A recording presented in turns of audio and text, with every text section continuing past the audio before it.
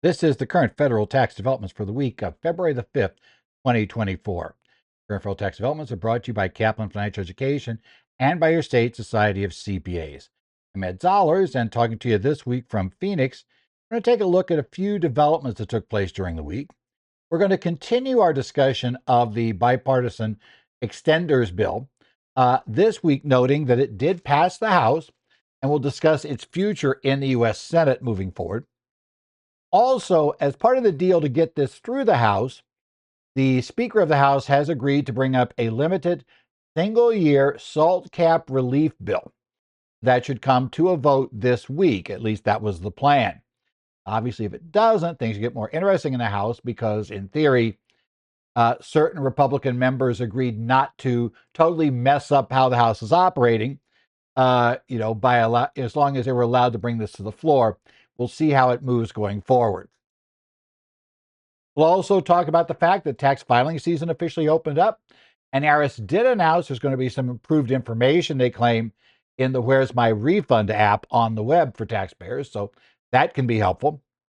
And finally, we're going to talk about a cautionary tale that was written up by Kelly Phillips Erb on the Forbes website regarding a phishing attack on a CPA firm in Texas, and the mess that created, how it got through, what the issue is, how you can try to limit the exposure to this, and also why don't assume this isn't going to happen to you because you're just a small firm. Yeah, it can happen to anybody, and we'll talk about some of the issues that are in play. So let's start out talking about that bipartisan extenders bill. This is House Resolution 7024, the Tax Relief for American Families and Workers Act of 2024. It passed the House of Representatives on January the 31st of 2024. And it did so rather rapidly. This is one of those notes of how Congress works. It's a story I heard, or a quip I heard on a podcast, as I recall, years ago, but was discussing that Congress has two speeds, glacial and light speed. And they can move between those two with no warning whatsoever. The House appeared to be kind of moving in glacial mode in the early part of last week.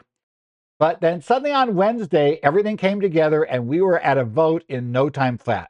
No time flat, we were there, things were going. So the bill passed, again, unchanged. That was also a big deal. There had been a lot of discussion that certain members wanted to make changes to the bill. Most of the changes revolve around the child tax credit, either imposing more conditions on it on the Republican side or liberalizing it, make it more like what we had in 2021 on the Democrat side. So that was really the main battle was, were there going to be attempts at amending it? And the bigger question at that point becomes, especially if the amendments pass, and to be realistic, the Republican amendments would always have had a better chance of passing than the Democrat ones, just because of the nature of the voting in the House. Would that then just kill the deal in the Senate regardless? So it was kind of interesting. The chairman of the House Ways and Means Committee did spend a lot of time lobbying for the bill, dealing with certain complaints, dealing with some reports that it was going to allow people who were, in essence, in the country illegally to get the child tax credit. He pointed out that no, it wasn't changing any of the rules required for Social Security numbers and the like. But anyway, lots of things were happening. It did finally go to a vote. It was also reported that a number of business groups were pushing hard, and Grover Norquist was making calls because the business side of this are the things that the Republicans have been trying to get fixed for the last, couple of years. It did pass on a motion to suspend the rules, and it passed by a vote of 357 to 70, and that's in favor. And that requires a 2/3 majority under the House rules for a bill to pass. That allows you to bring it to the floor quickly and bypass the Rules Committee, where there were some people there that would like to have amended the act. So using this method, in essence, it enabled basically the Speaker of the House to avoid the risk that some of his own members might decide to block this from coming to the floor. Traditionally, the Rules Committee votes to bring something to the floor because the Speaker of the House, generally only brings bills that he wants to come to the floor. The Rules Committee is rigged that way. So generally, you can't get a vote out of the Rules Committee to get the bill to come to the floor unless you actually have all the Republicans there on your side. So a couple of Republicans or a vote just to move it to the floor and accept the Rules Committee report also takes a majority. And since at this point they're down a few people anyway, we've had a few Republicans leave, not yet been replaced. So I think right now their majority, they can lose 2 votes before losing a majority vote. So yeah, it's kind of iffy. So what they did is they went around, they suspended the rules, and then it passed overwhelmingly. It didn't have any trouble getting the 2/3 vote. Now that in theory is good news, but we'll talk about why that may not matter. The actual breakdown of the vote, it's interesting. It passed by 2/3 majorities in both parties, but there was significantly more Republican opposition than Democrat to this, and that could play out in the Senate because we expect in the Senate there'll be a similar higher level of Republican resistance to this bill than there'll be Democratic resistance to the bill. So we expect that on that issue, right? We did have, basically, though, you can see the votes weren't close in either party. The difficulty is getting it to the floor. In the Senate, that may be the same difficulty of getting it to the floor. That goes under the vote for cloture, which means that they need to get over 60 votes to bring the bill to the floor. And if they have 41 people opposing it, you have 41 senators oppose it, that's not a majority, but it's enough to keep it from coming to a vote. So we do still have some issues there.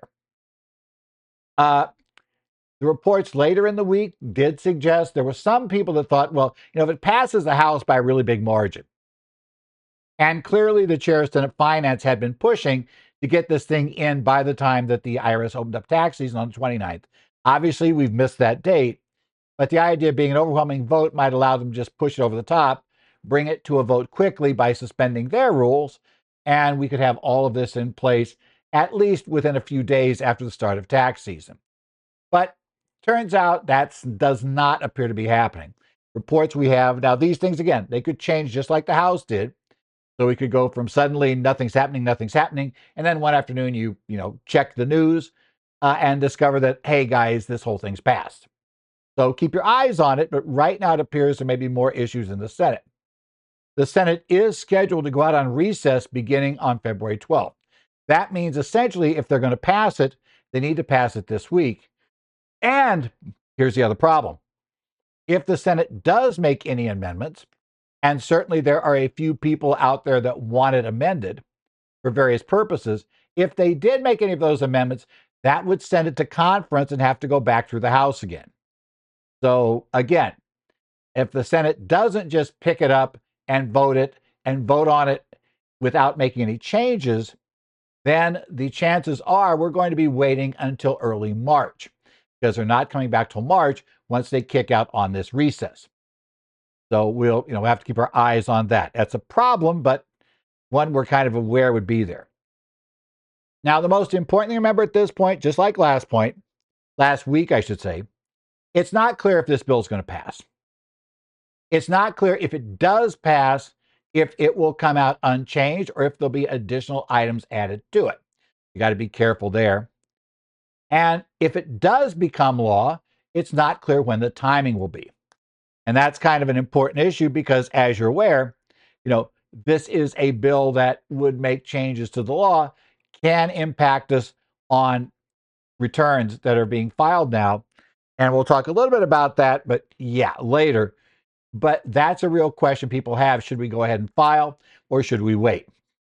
Now, related to this is another bill that got introduced on the same day it passed, House Resolution 7160, the Salt Marriage Penalty Relief Act, was introduced on January 31st, the same time that they passed the other bill.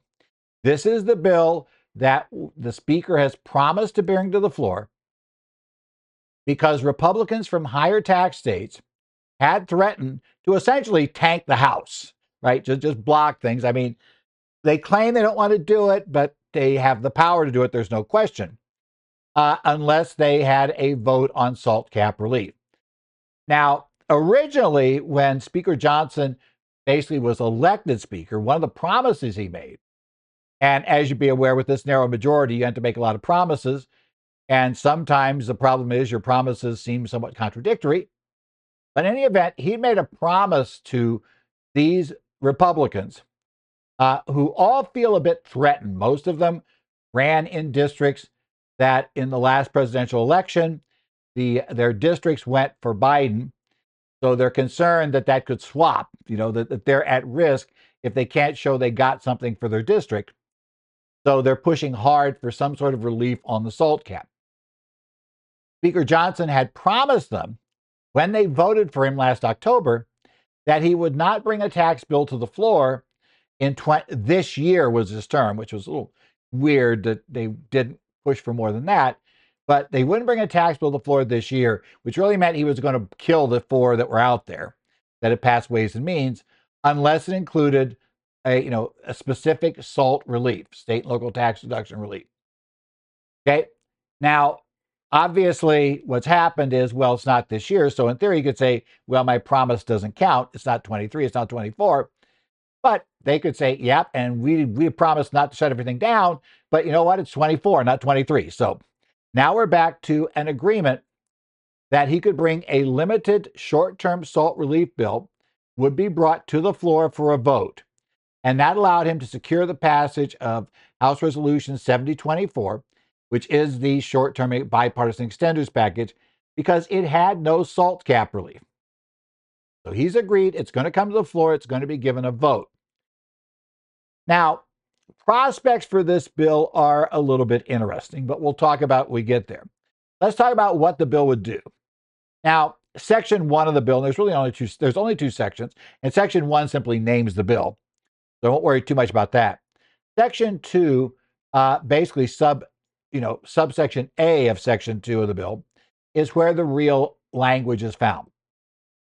And the important thing to note is if this bill was passed, we would amend Section 164B6, which is where we find the SALT cap, the $10,000 state and local tax cap, would be amended that would say, in the case of a joint return, it's important to note this would only affect joint filing status returns, would not affect single or head of household returns, for a taxable year beginning after December 31st, 2022, and before January 1st of 2024, meaning basically 23 calendar years.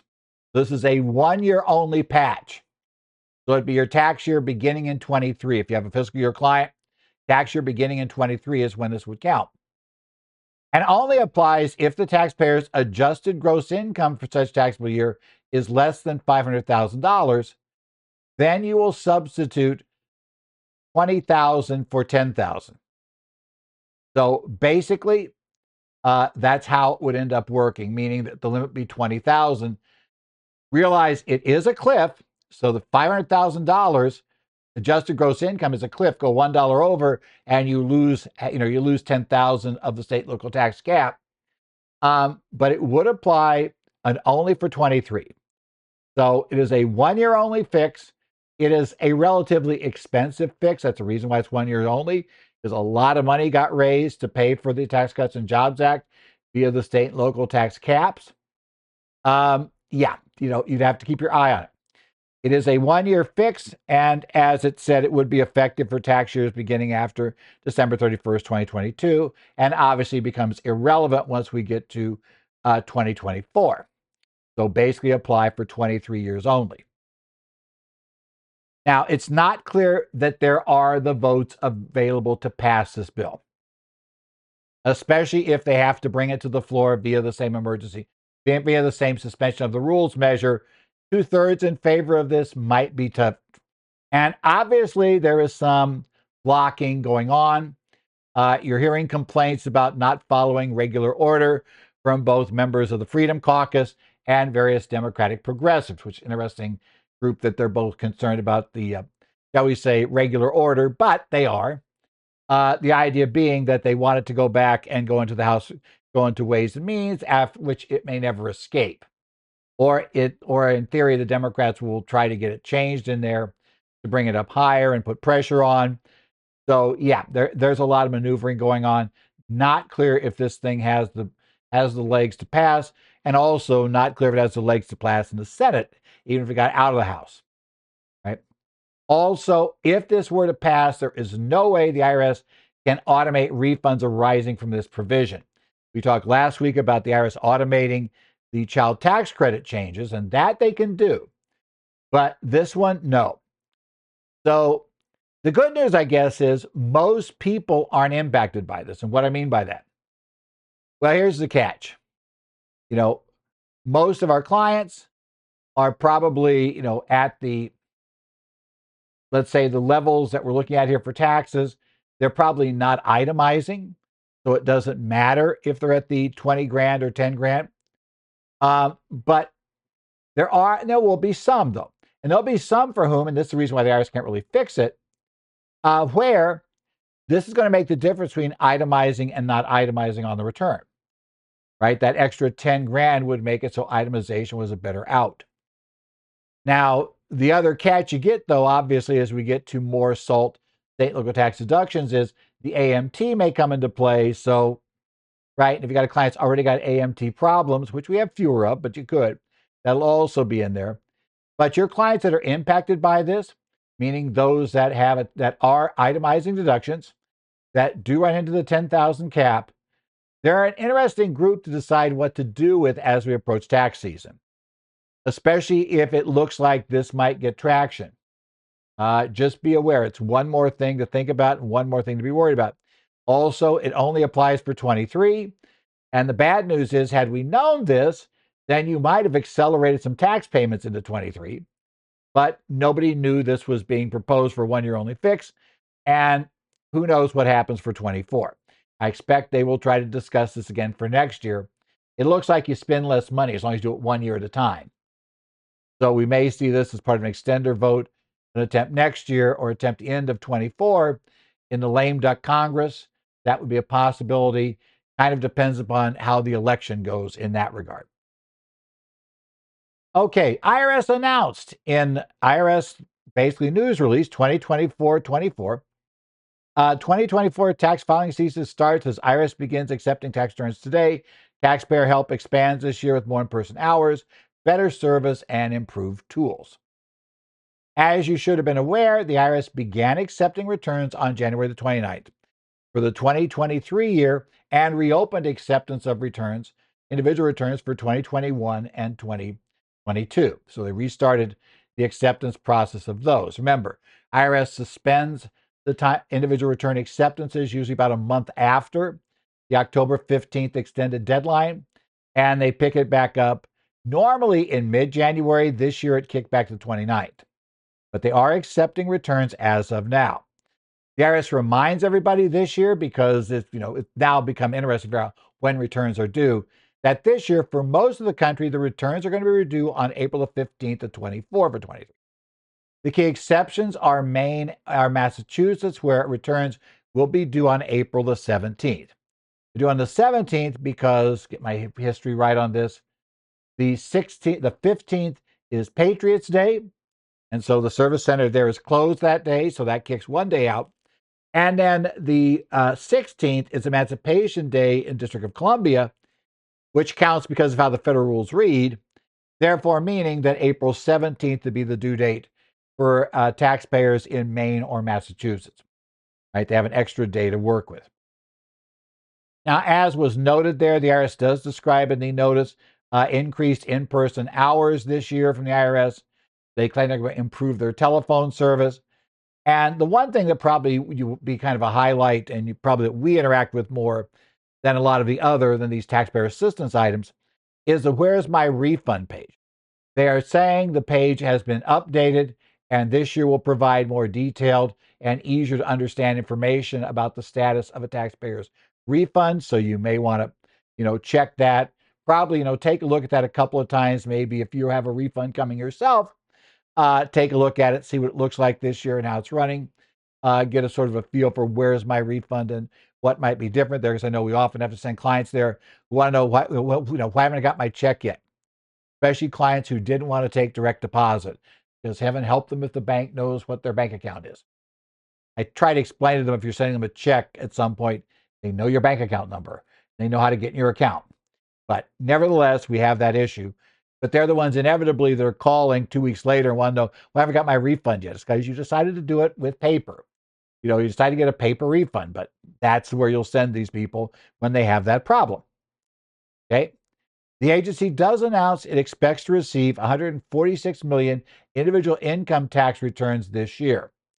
So that, by April 15th is how they approve that. Now, the uncertainty about potential tax changes does complicate our filing decisions right now, as mentioned earlier.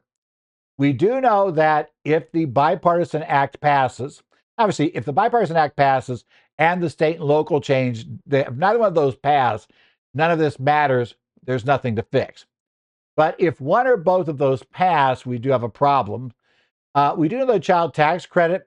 There, the IRS should be able to recalculate refunds, and the law tells them to do this. They should be able to calculate the fact that your taxpayer should obtain a larger child tax credit. In the odd cases where that's not true, then you'd have to file a claim for refund. But for the most part, those would be automatic. But all the other changes, pretty much the IRS doesn't have any way to automatically correct them. Right? We don't really have an auto correction for 174 research credits. Don't have automatic correction.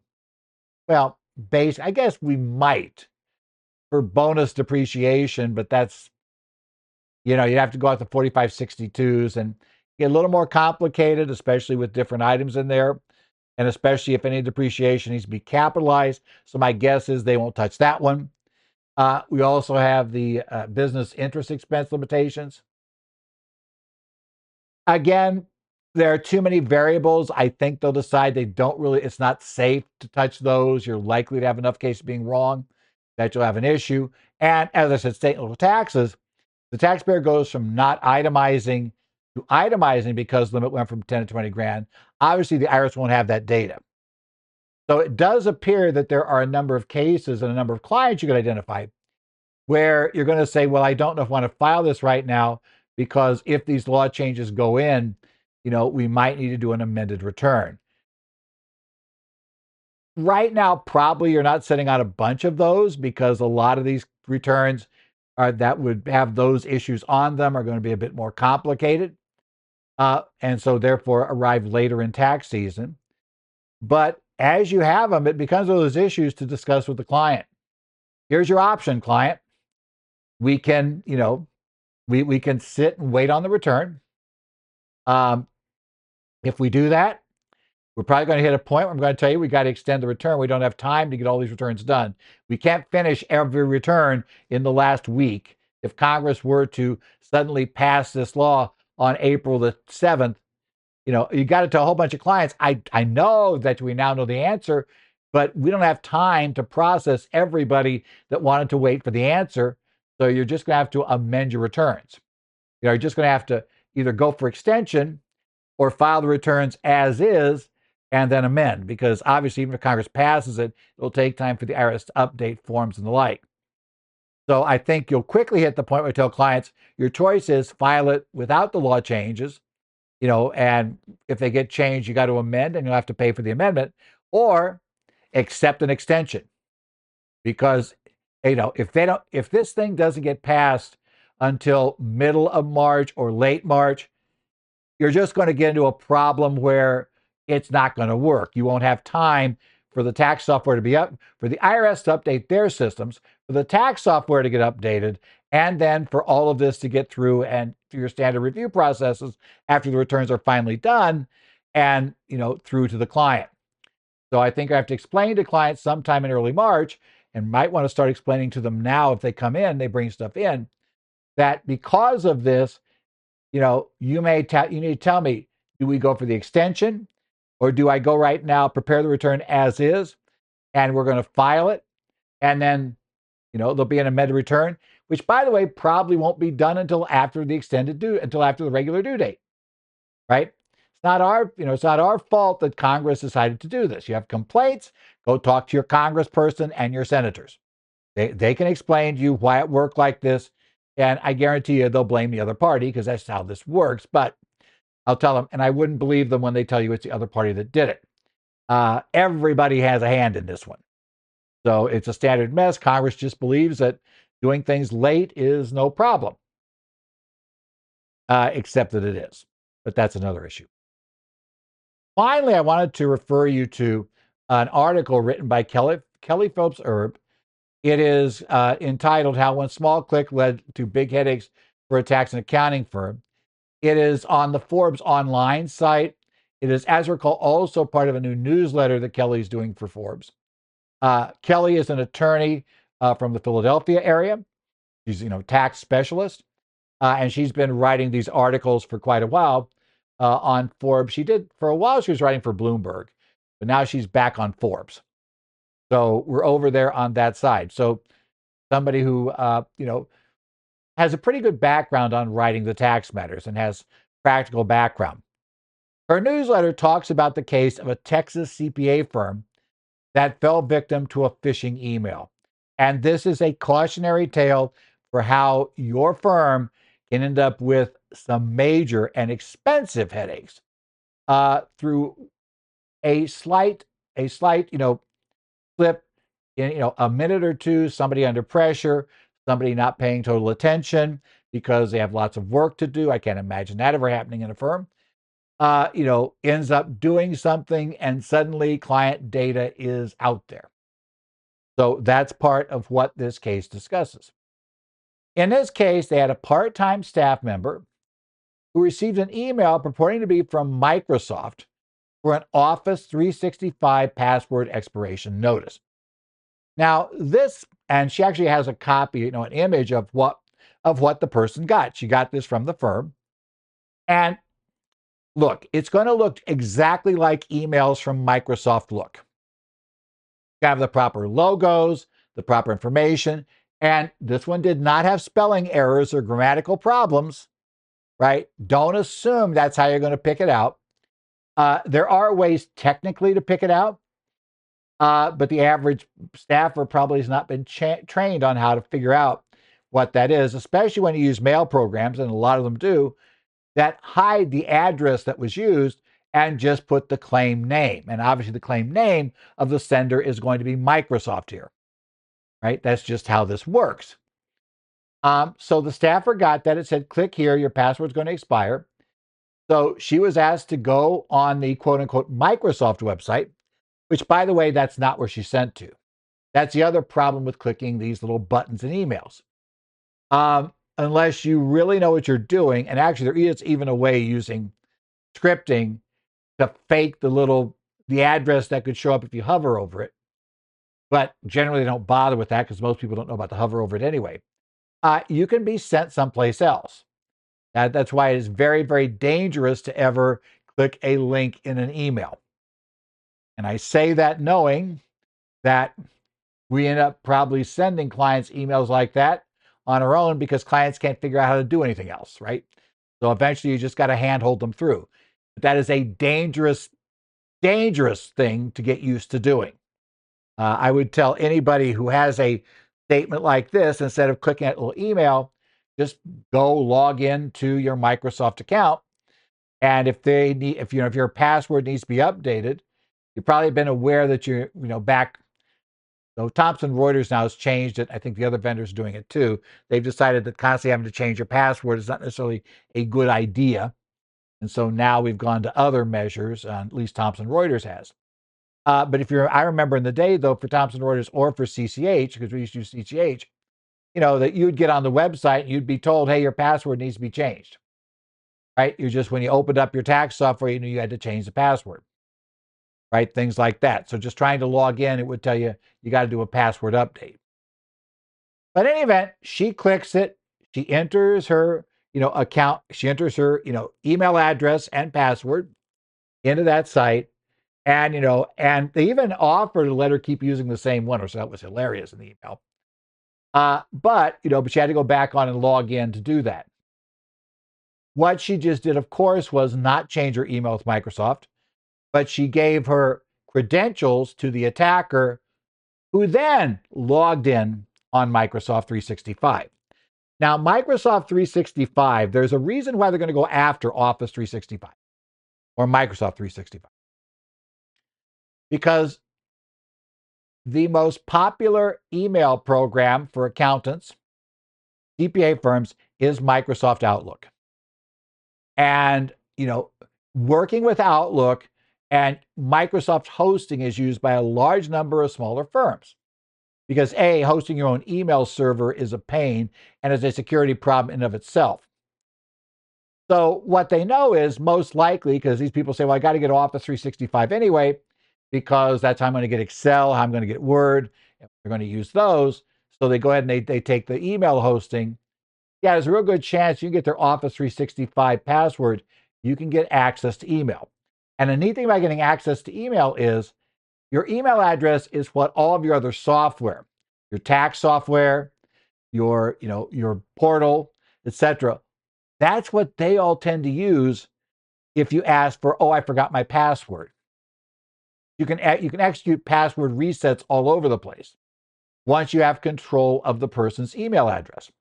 So losing control of her Outlook email address, which is what she did, ends up happening to her, that opened up the door for resetting a bunch of passwords, which then gave the attackers the same access this part-time staff member had, which generally is going to be to all kinds of confidential client details, because how do you prepare a tax return if you don't have access to that data, right? So that's one of the big problems she ran into.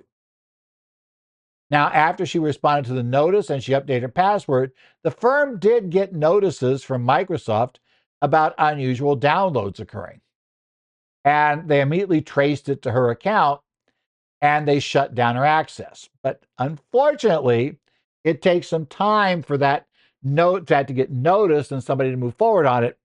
And in the interim, what happened was they were able to go in and do a password reset on access to the firm portal, which, of course, like a lot of firm portals, is where a lot of client data comes in and where a lot of client data resides. There's back and forth there, right? Copies of returns. Remember, your portals are sold because you can have clients that have one-stop shopping, right? They don't bother you for copies of the returns. They can just go there and get them. Obviously, the bad guys, knowing that they could be on the clock, are going to rapidly go in and start downloading as much as they can from the portal, hoping to see how much they can get before somebody stops them. And clearly, they got a lot of stuff. And generally, we're not totally sure what they did because we don't know for sure what goes in. And that's, in fact, what you had to bring in outsiders. The damage had been done. The attackers had obtained confidential client information. And now the firm had a major problem on their hands. As you may guess, it's a real nightmare at that point. Essentially, what the firm had to do was, well, contact their insurance carrier. They did have insurance that covered cyber attacks, and the article does discuss a lot about some of the things to watch out for in cyber insurance. And they were able to bring in, but they had to get legal counsel, and legal counsel had to assist them on notifications to clients required under state laws. Because generally, if the data is leaked, we have to figure out who's leaked. And it may not just be client data. Let's say that you had a client and you had prepared the W-2s for their Schedule C business. You have all their employees' personal data, and those people have to be notified, right? We have lots of notifications going on here, right? What's required under state law? Many cases, you got to notify the attorney general of the state that there's been a breach. You have to get in line with them. You have to get in line with law enforcement. You need somebody to come in forensically, try to figure out what damage did they do? What did they get access to? They very well could have put other things in the system. You don't know at this point how damaged you are. You do know you've been damaged. Is this solely a cloud level situation? Or as long as they had her attention, did they manage to install some malware onto her system that then was transferred to the other machines in the network?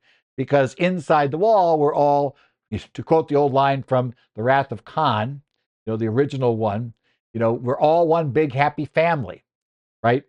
That means that if you get some sort of infection system running inside the network, quite often our defenses are all outward focused.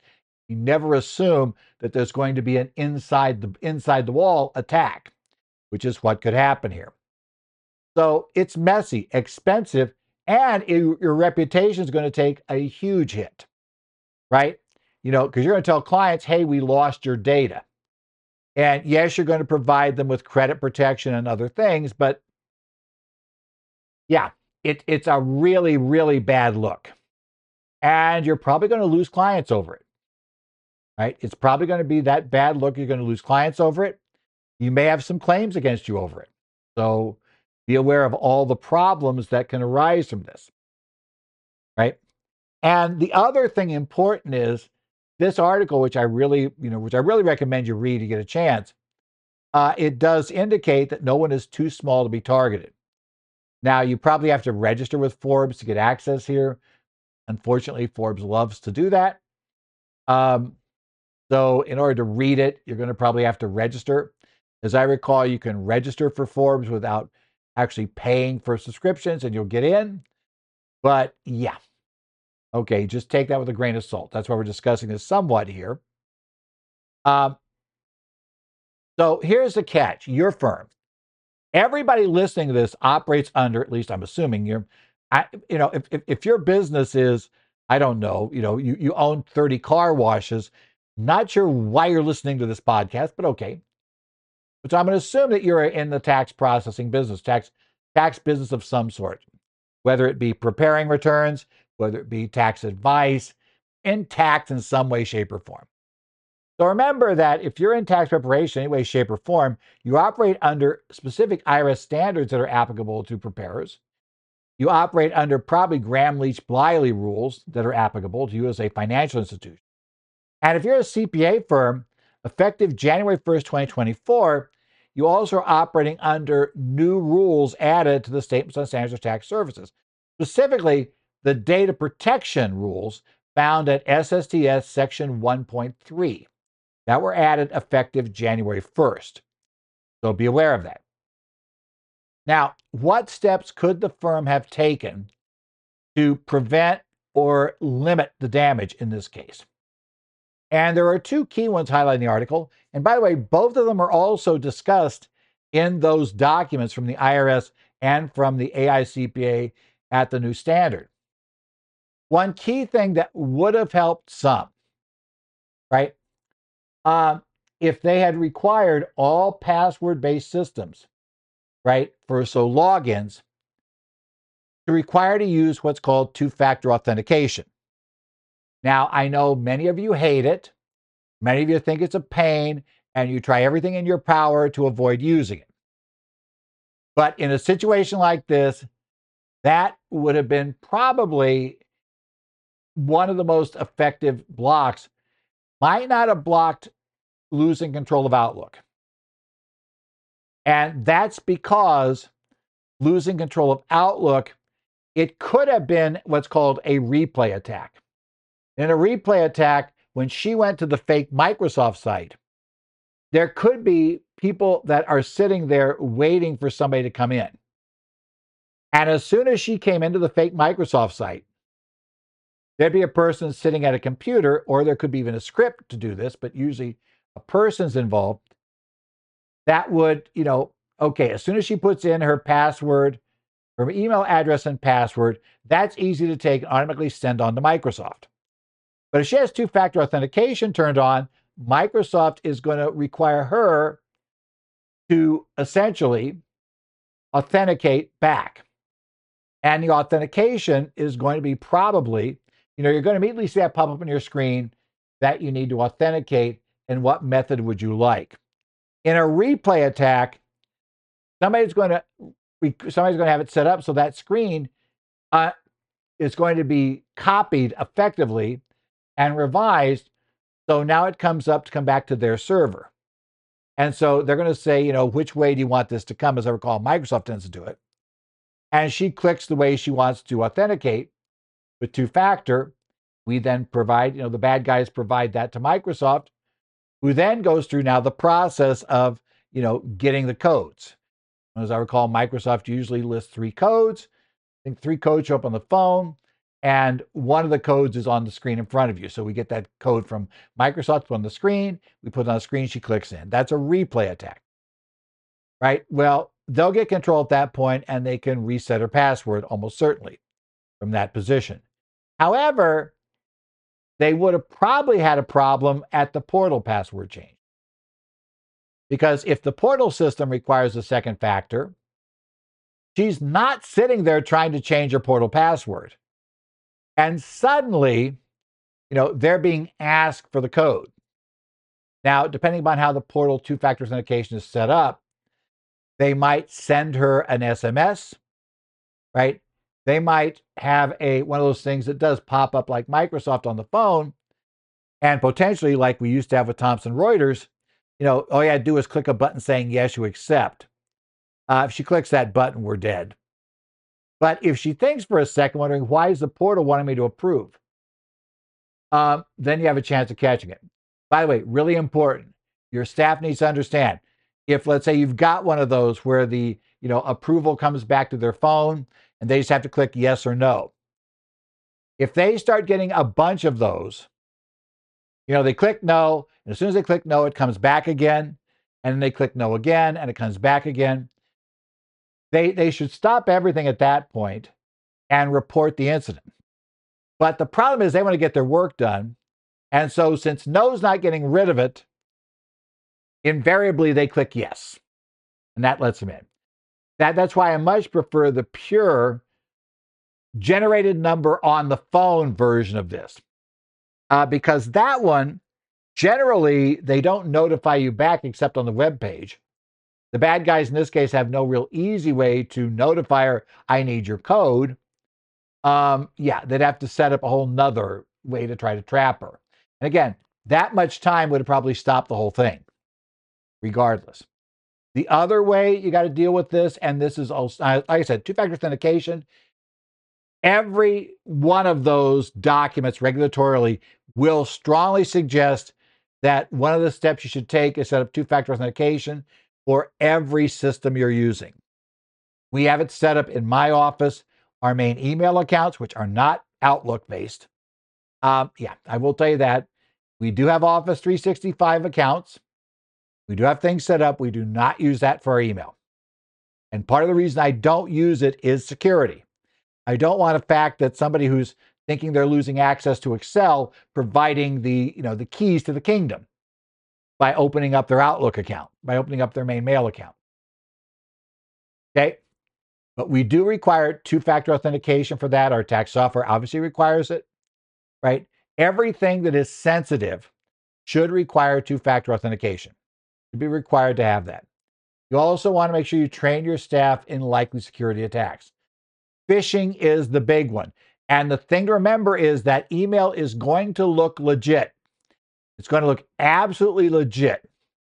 So your clients, your staff needs to be aware of that. Yes, your security software will stop many of these attacks, not all. Some of the servers, like our email service that we're using, is generally very good at catching these, right? And flagging them as likely problem and pushing them into a whole different directory so they're not in our inbox. So we can go review them if we want. But they're not just dumped in our inbox to click on. But still, brand new attacks from time to time get through. It's something you got to be aware of. So there are going to be attacks that get through to your client, your staff.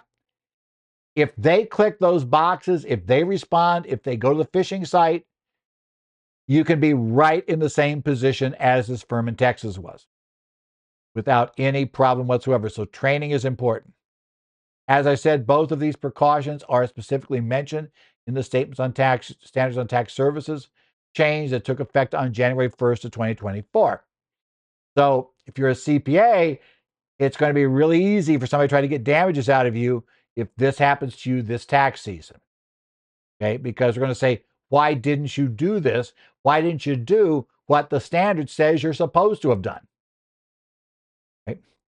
Also, be aware, the IRS already put out a warning a couple weeks ago, which this happens every year. Yes, the new client scams are out and about. Hopefully you know the new client scam. They send an email. They're looking for a new CPA or a tax preparer, whatever they're looking for, right? And they want to know if they could send you their information. Now, as you get in the middle of all that, eventually they're going to try to load something on your system. Normally a remote access program of some sort using some exploit. And you can buy these exploits off the dark web. They're actually for sale. You can get them to exploit whatever. They're going to try to do that. Your clients, your staff should understand not to open new client emails, and to be wildly and very, very, very, very suspicious of anything claiming to be a new client email. It's somebody looking for a new firm. You don't want to open those up unless you have some other reason to expect them to come. They've gotten good to saying, oh, I was, Charlene told me to do this. And, they're going to say they will never give a last name. Charlene apparently has no last name. But they're saying that on the assumption that there's a chance you have a client whose name is Charlene. And you might just skip wondering who, right, to go by. So assume they're bad. They're definitely, I will tell you, the biggest way to catch most of these is to check the literal from email. Also, be very suspicious if there appears to be maybe a legit from email, but it's coming via some odd server. Like I had one this week. An email looked kind of legit, could be legit, but it was coming to me via a third-party server that made no sense. Why would this domain's emails be served via this other server that has no direct connection with it? One of the reasons it may be is because, in fact, it's not really coming from that server or that area. So be very careful. Quite often, they also just simply don't even bother. They just have a totally, email address that makes no sense whatsoever. Why is this guy who supposedly is located for me, let's say here in Phoenix, and is, trying to find a new CPA, the CPA retired after 20 years, why does he have an address that appears to be coming from Spain, from Japan, right?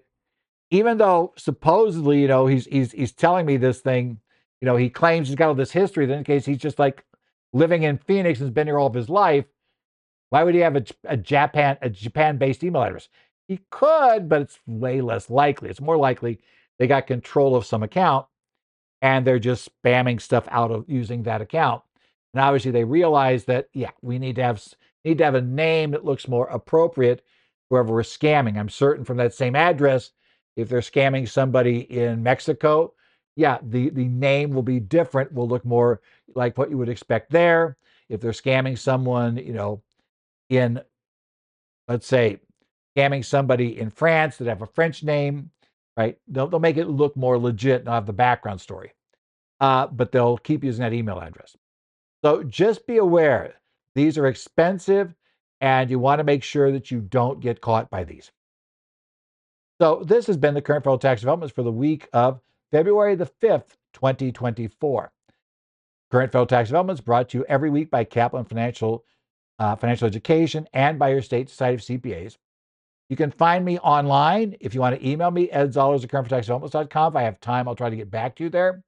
Otherwise, I also monitor the Connect sites for Arizona Society of CPAs, New Jersey Society of CPAs, Minnesota, Illinois, Washington to some extent. And I also take a look at discussions on the Idaho discussion board. It's not technically the Connect program the other societies are using, but I do look in there. Otherwise, take care. Hopefully, you're having a good week. I will hopefully get back to you next week as we're coming back the day after the Super Bowl. So we'll see how all that turns out. But in any event, see you next week as we head further into tax season. And we head for one more week looking at whatever happens in current federal tax developments.